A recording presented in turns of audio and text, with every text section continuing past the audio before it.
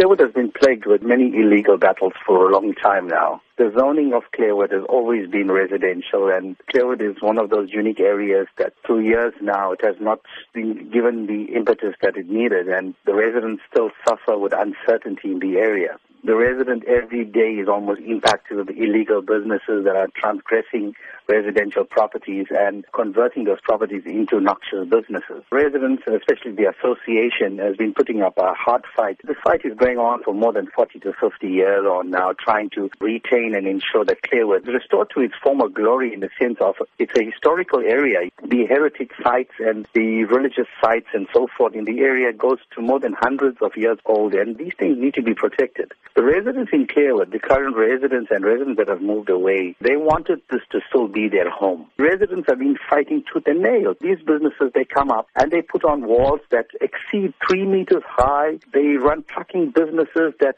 really impact on the area. In the last 6 years on now, we've lost more than 14 lives of residents in the area under the wheels of these trucks. Apart from that, hundreds of accidents, and I'm sure SAPS and Metro Police stats would reveal that. It is factual.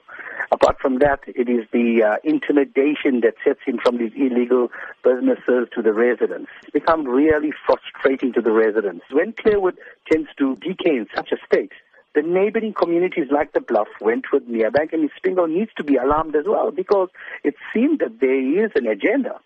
And the agenda is clear, because it's clear that eThekwini has an hidden agenda. The agenda is basically to industrialize the area, and this is what we've been fighting for the last 40 years on now.